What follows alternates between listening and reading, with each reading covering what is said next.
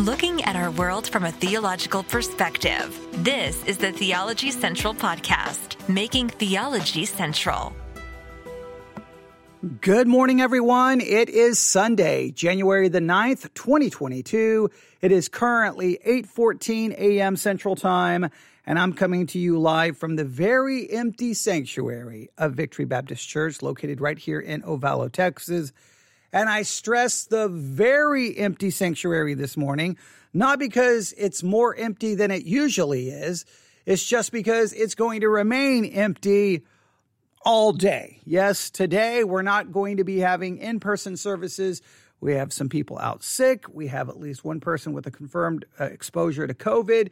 So we're going to be a little bit cautious today. So no in-person services today, all live streaming, because I've tried to maintain a right balance. Hopefully I've tried to maintain a right balance during the entire pandemic.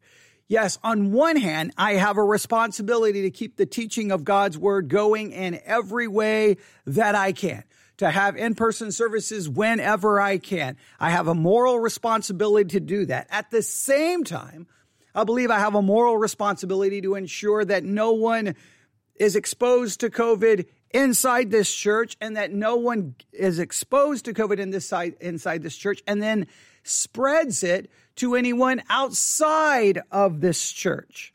I don't want people of this church spreading and taking COVID to people outside the church. I don't want it spreading within the church, and I don't want anyone here in the church to spread it anywhere else. And so you have to try to find that balance. Yes, we have a moral responsibility to preach and teach God's word. We have a moral responsibility to be here whenever we possibly can. At the same time, I think you have a moral responsibility to try to protect life, preserve life, and not have a church responsible for the spread of COVID. In fact, I'll say it this way.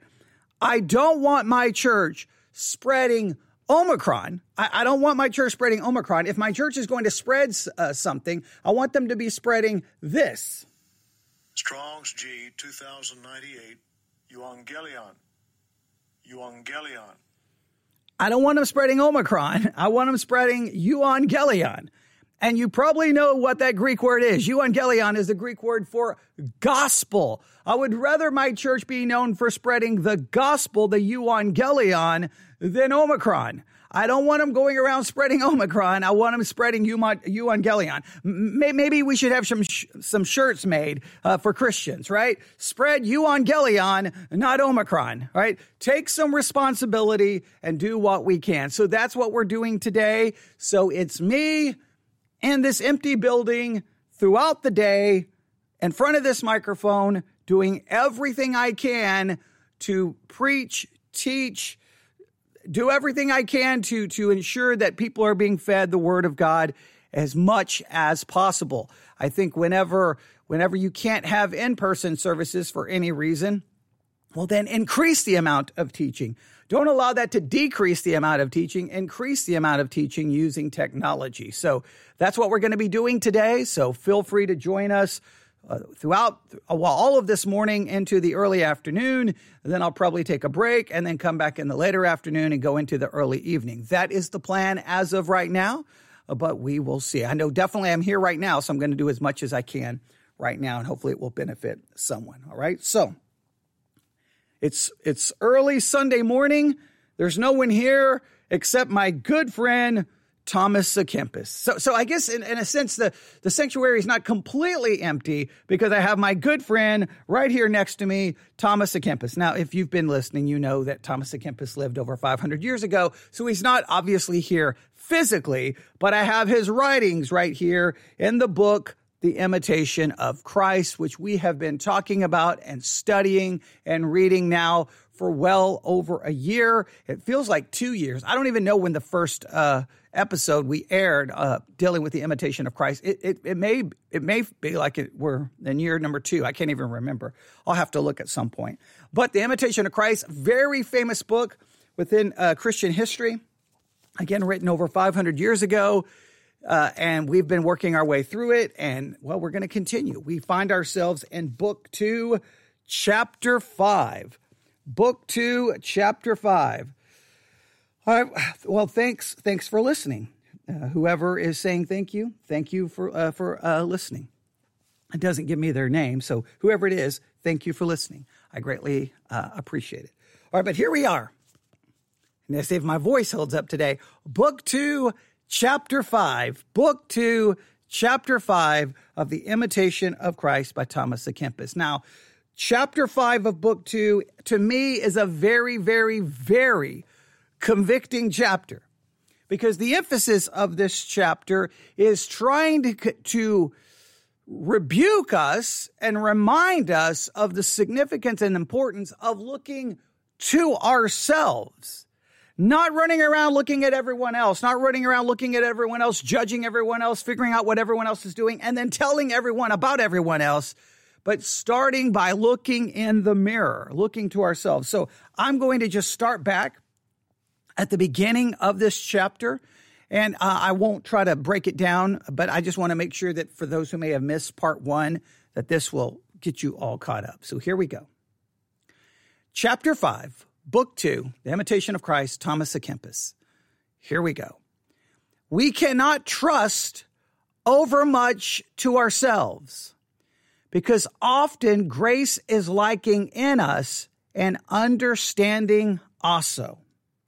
Thomas à Kempis begins this chapter by telling us, reminding us, hey, you cannot trust in yourself because you can't trust yourself. You cannot trust in yourself because you should not trust yourself. And the reason you should not trust yourself is because often grace is lacking in us and understanding also.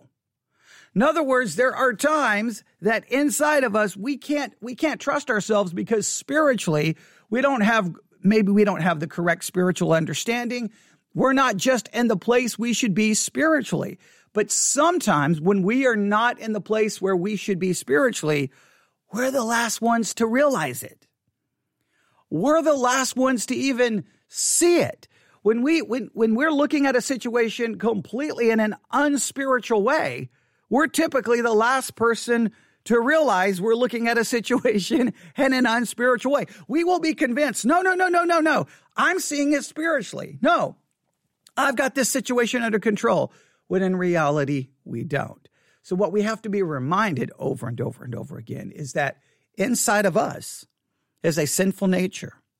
Inside of us is a fleshly nature. Inside of us is a heart that's desperately wicked and deceitful above all things. We can never forget the reality of sin in us. I don't care how much you go to church. I don't care how much you read your Bible. I don't care if you can pat yourself on the back because you've avoided, a certain list of sins. Oh, I've never committed that sin and that sin. Well, great. That's wonderful. But you better realize that still inside of you is weakness and sin and fleshliness that should always cause you to pause when it comes to trusting yourself. I don't think we should ever trust ourselves.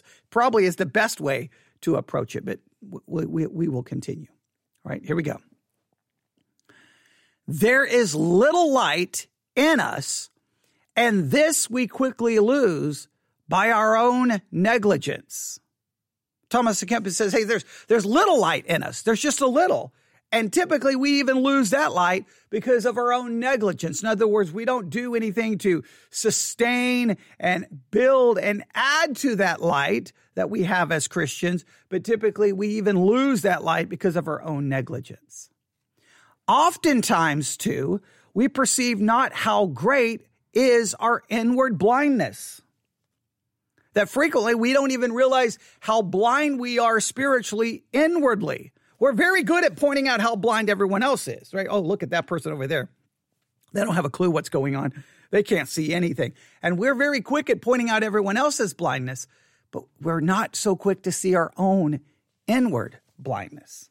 He goes on to say, oftentimes we do evil and excuse it.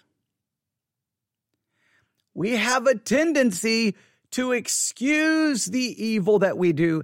And I think this is the biggest thing that we don't even realize we do this. We are doing something fleshly, sinful, we're thinking in an unbiblical way, whatever the case may be, not only do we excuse it, we justify it almost as if we're the spiritual ones. We will almost justify what we're doing. This is a simple illustration. The illustrations could be far more complex than this, but this is just a simple one. A bunch of people sitting around in a church saying that they're going to pray for people when all they're really doing is spreading information about people and gossiping about people. So not only do they excuse their gossip and slander, they justify it as it's prayer time. Yeah, it's prayer time so that we can all tell everyone about, oh, did you hear that so-and-so? Well, he had an affair on his wife, and oh, we need to pray for so-and-so because he's an alcoholic, and oh, we need to pray for that family because their son got arrested, and we got to tell everyone else's business. But hey, it's prayer time. It's prayer time. It's prayer. Or here's a novel idea. You just pray for them. But yeah, you just pray for them. Because I'm pretty sure that if you pray, God can hear that prayer and God can act. In fact, God already knows the situation even before you tell him the situation. But we feel like, no, we got to get everyone together in a church and we got to spread all of this information because somehow we tell ourselves we're doing it because we really care about these people and we really want God to intervene. Well, there may be some of that, but to me, all it is justifying our ability to now spread all of this horrible news and information, embarrassing, shameful information about people to everyone. And I think sometimes we don't ever stop to think about what we are doing. We are sometimes moved with passion, and we think it's zeal. Sometimes it's our own fleshly passion that's motivating us and moving us, but we'll say it's zeal for the Lord. I have zeal for God, when really it just may be fleshly passion. We reprehend small things in others and pass over our own greater matters. We're good at seeing everyone else's smaller faults, but we overlook our greater ones. Quickly enough, we feel and weigh what we suffer at the hands of others, but we mind not how much others suffer from us. Oh, we are quick to note, to remember, and to complain about every little thing people do to us. We're not so quick to acknowledge and try to avoid all the things we do that hurts others. We're just self-centered. We're self-focused. Narcissism is really the essence of our sinful nature. He who rightly considers his own works will find little cause to judge others. If you will really consider your own works, if you will really consider them, really look to them, you're probably going to find very little to judge others about because you're going to be so preoccupied with all of your shortcomings, with all of your failures, with all of your sin. But we're not very good at considering ourselves. We don't consider our works. We want to be considering everyone else's works. I've talked about this a number of times now. And I'm going to mention this again because just the other day I was reading an article and looking at the comments. I'm like, people still don't get it. But the rise and fall of Mars Hill, the podcast that was one of the number one podcasts in the country, millions of people listen to it. It details the entire story of Mark Driscoll and Mars Hill's Church in Seattle. It is a powerful podcast. I listened to every single episode. They finally concluded the story. There's still some of it I would like to talk about the last episode because there's just so much there. But every time I listened to it, I was so bothered by it, not from the perspective of, oh, look what Mark Driscoll did. Oh, look what they did at Mars Hill. It was more about what can we learn from it? How did I make similar mistakes? Or how did other churches make similar mistakes? In other words, instead of people listening to Mars Hill and somehow forcing it to look at ourselves, to look at our churches, our own spiritual life, our own attitudes, to look at Christianity at large, for some people, it was just like, ooh, did you hear what Mark Driscoll did? For others, it was like, oh my, look what we have done. And when you read some of the comments under any articles about Mark Driscoll now, it just seems like no one wants to take any time to say, what have we learned about ourselves? It's like, oh, let's continue to attack Mark Driscoll. Now, yes, there's no one is excusing everything that happened at Mars Hill. There's no excusing how Mark Driscoll even handled it after everything fell apart. But I understand that. The point is, there was plenty in that story for everyone, every church, all of Christianity to look at itself. But instead of looking at ourselves, it seemed more like, oh, it's time to talk about Mark Driscoll again. Well, there's very little we can do about Mark Driscoll, but what we can do is look to ourselves and see what we can learn about it. And there was plenty there to learn, but, well, we could have that discussion, all right? Now, my book continues to fall apart. Pages continue to fall out of my book. And in this, I don't know why the spam has gotten so bad in the live chat, but it's really starting to get on my nerves. But I'm not going to even acknowledge it right now. All right, here we go. Are you ready? Now let's move on. Thomas Kempis, chapter 5, book 2. Here we go. The inward Christian prefers to care.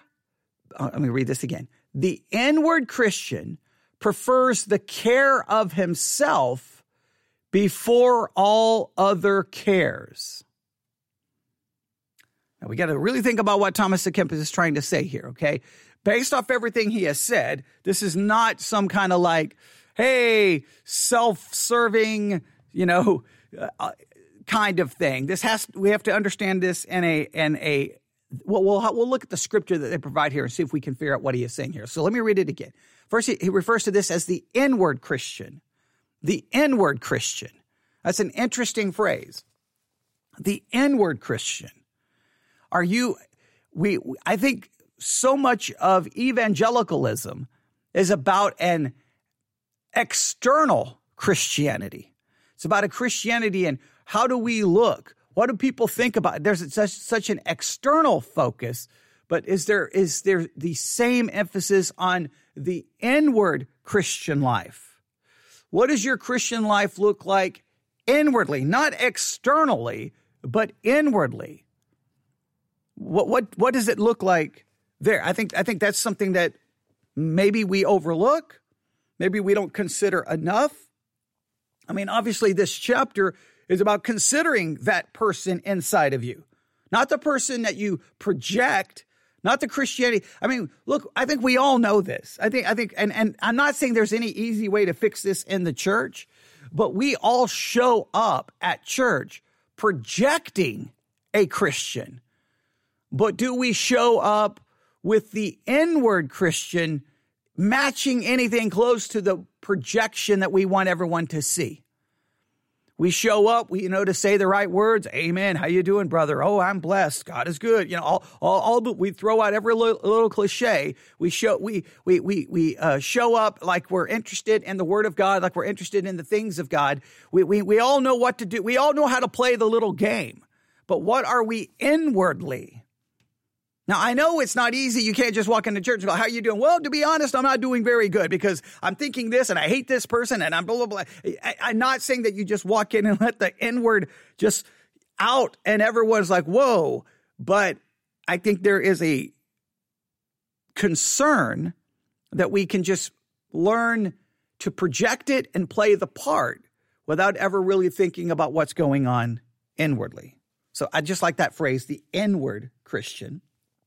Now, he says that the inward Christian prefers the care of himself before all other cares. And they have Matthew 16:26 here. So I'm going to look at Matthew 16.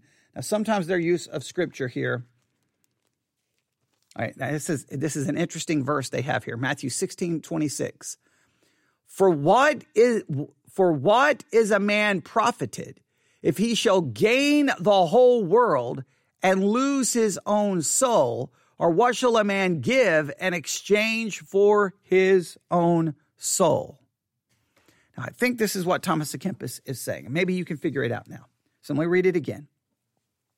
The inward Christian prefers the care of himself before all other cares. Now, think of it this way. The inward Christian prefers to focus on himself before he focuses on all of these other external responsibilities. We care about so many things. We've got this to do. We got to go to work. We got to do this. We got to take care of this. We got this responsibility. We got all of these things that we need to do. But what about caring for us inwardly, our own spiritual lives? How much time do you give for your own inward spiritual development, growth, repentance, conviction, meditation? Most of our life is spent focusing on these, caring for these things external to ourselves. Now, I'm not saying we should neglect our responsibility. I'm not saying it's not about neglecting responsibility. It's about making the responsibility of your inward spiritual life as important or more important than all of the external things you spend so much time thinking about. We spend a lot of time texting. We spend a lot of time reading. Reading, just things that have nothing to do with our own inward spiritual life. We just do watching things, listening to things, going to work, taking care of this responsibility.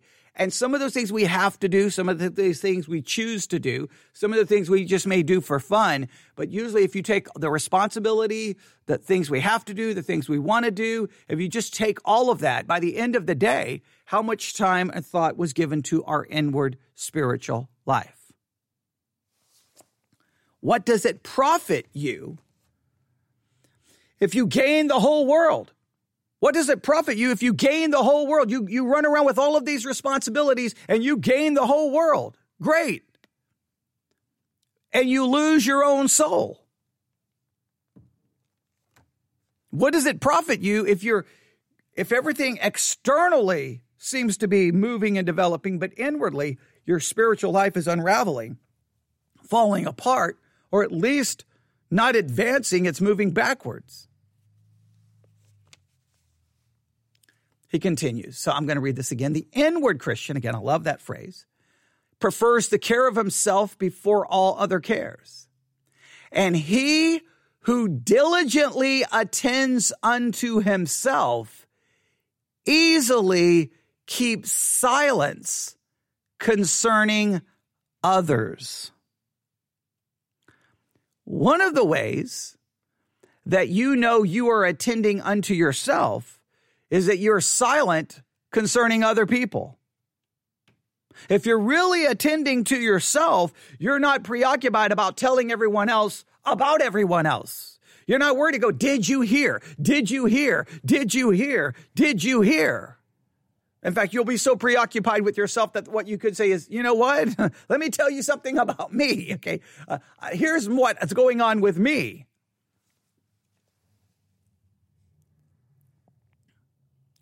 He who diligently attends unto himself easily keeps silence concerning others.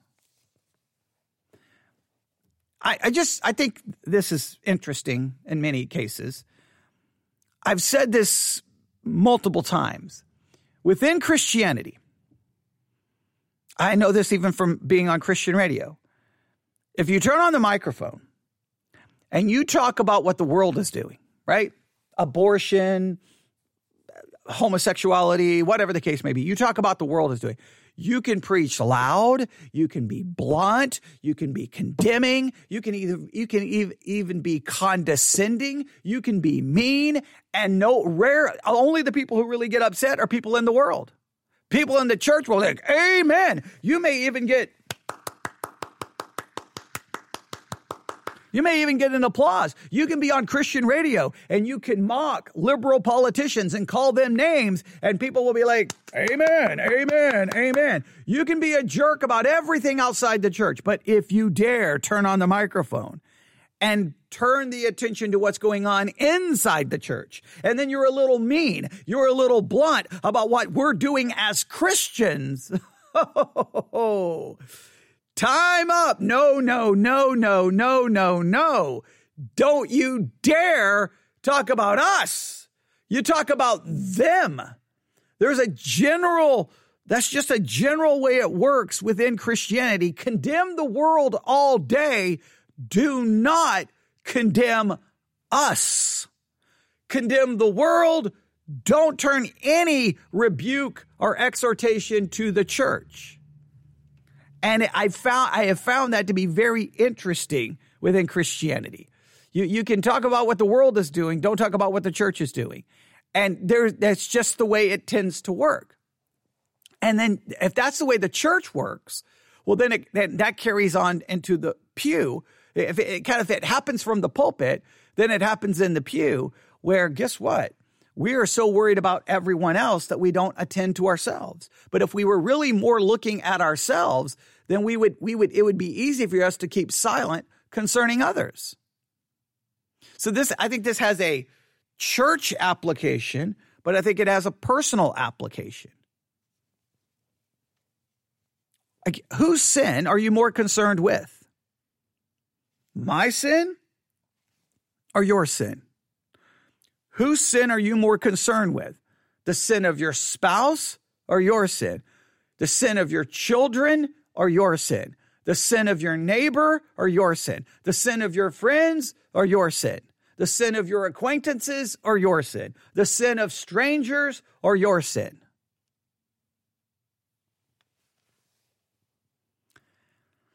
He who diligently attends unto himself easily keeps silence concerning others.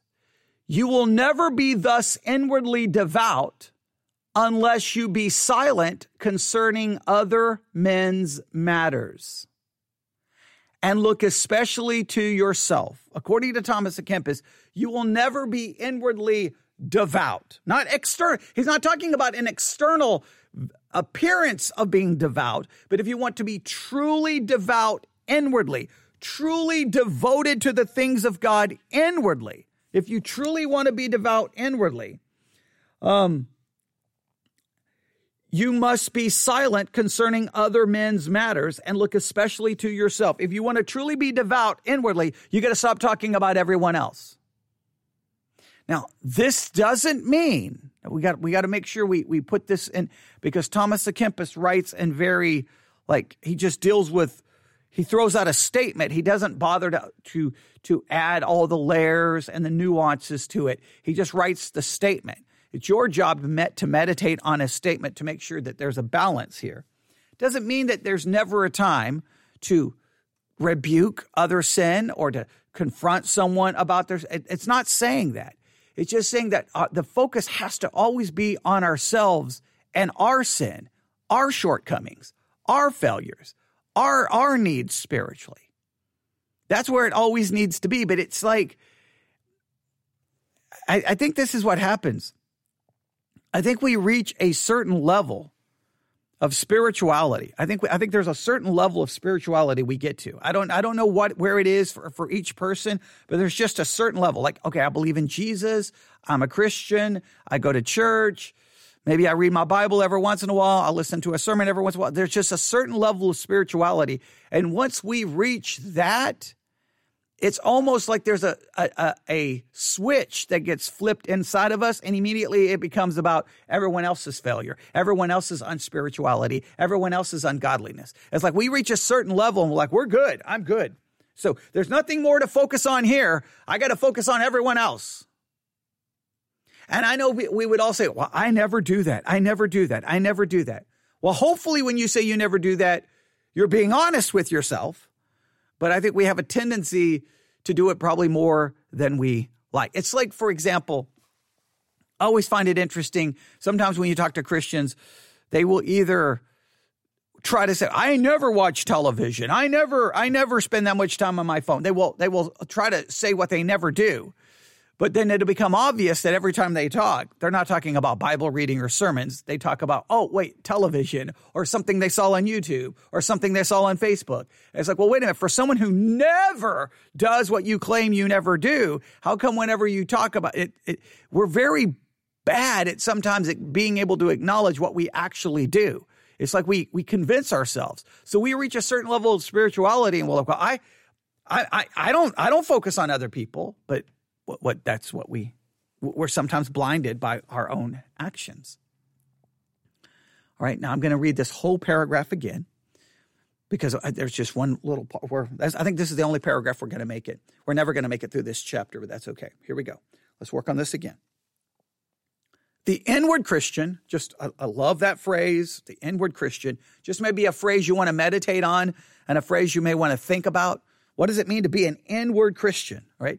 The inward Christian prefers the care of himself before all other cares. In other words, instead of he cares about what's going on inside of him spiritually before all of the external cares and responsibilities. And he who diligently attends unto himself easily keeps silence concerning others. You will never be thus inwardly devout unless you be silent concerning other men's matters, and look especially to yourself. Now, here's the last sentence. If you attend wholly unto yourself and God, if you will attend wholly unto yourself and God, you will be little moved with what you see abroad. If you will be so focused on yourself and on God, you'll be very little, you're not going to be as moved and as bothered by what you see abroad, by what you see going on in the world. You'll be less moved because you'll be so preoccupied with self. Now, again, this doesn't mean we say, well, I don't care about what's going on in the world. No, it's just, whatever you see going on in the world and you talk about how bad the world is, before you start talking about how bad the world is, maybe you take a few minutes to talk about how bad you are. Now this is a constant, now he's got some scriptures here we're going to look up here in a minute, but this has been a constant issue, I think, that Christianity constantly falls into. Christianity is good at condemning the world. We'll condemn the liberals, we condemn the homosexuals, we condemn everything going on in the world, and then we're not so quick to look at what's going on in the church. Divorce, broken marriages, pornography. I mean, you just go on and on with everything going on in the church. Why are we so quick to be bothered by what's going on in the world and not seem to be near as bothered about what's going on in the church? Because we as pastors, you're trained to go after the world, because if you tick the people off in the church, you won't have a job. So don't condemn anything going on in the church, condemn everything going on in the world. And it's like throwing meat to dogs. It's like, oh, that's what they want. Give them what they want. But you're not supposed to be giving the people what they want. You got to give them what they need. And the need needs to be, we focus on us. Let's focus what's going on inside the church. Let's focus on what's going on inside our lives. Let's focus on what's going on inside our own homes before we worry about everyone else's failures. Let me read it again. If you attend wholly unto yourself and God, you will be little moved with what you see abroad. And the two scriptures they give here is, first one is 1 Corinthians 4:3.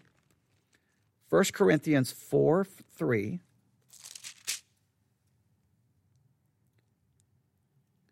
First Corinthians chapter 4, verse 3.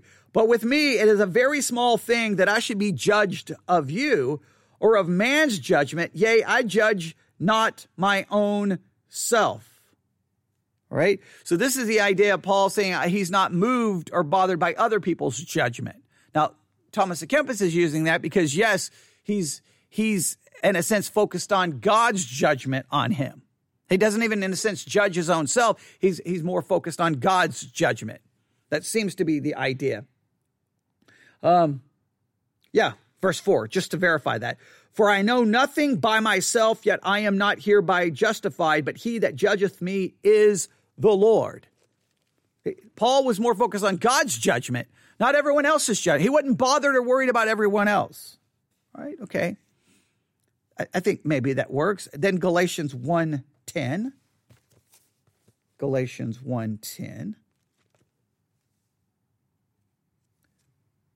For do I now persuade men or God, or do I seek to please man? For if I yet please men, I should not be the servant of Christ. In other words, he's not focusing on trying to please other people. He's not worried about other people's judgment, not worried about pleasing other people. The focus is on his relationship with God. Now, it doesn't mean Paul doesn't write these harsh letters rebuking others, but his rebuke tends to be focused on what? The church, not the world. That's typically where, all the New Testament letters are letters written to churches rebuking them, not rebuking what's going on in the world. I'm going to read the whole paragraph one last time. The inward Christian prefers the care of himself before all other cares, and he who diligently attends unto himself easily keeps silence concerning others. You will never be thus inwardly devout unless you be silent concerning other men's matters, and look especially to yourself.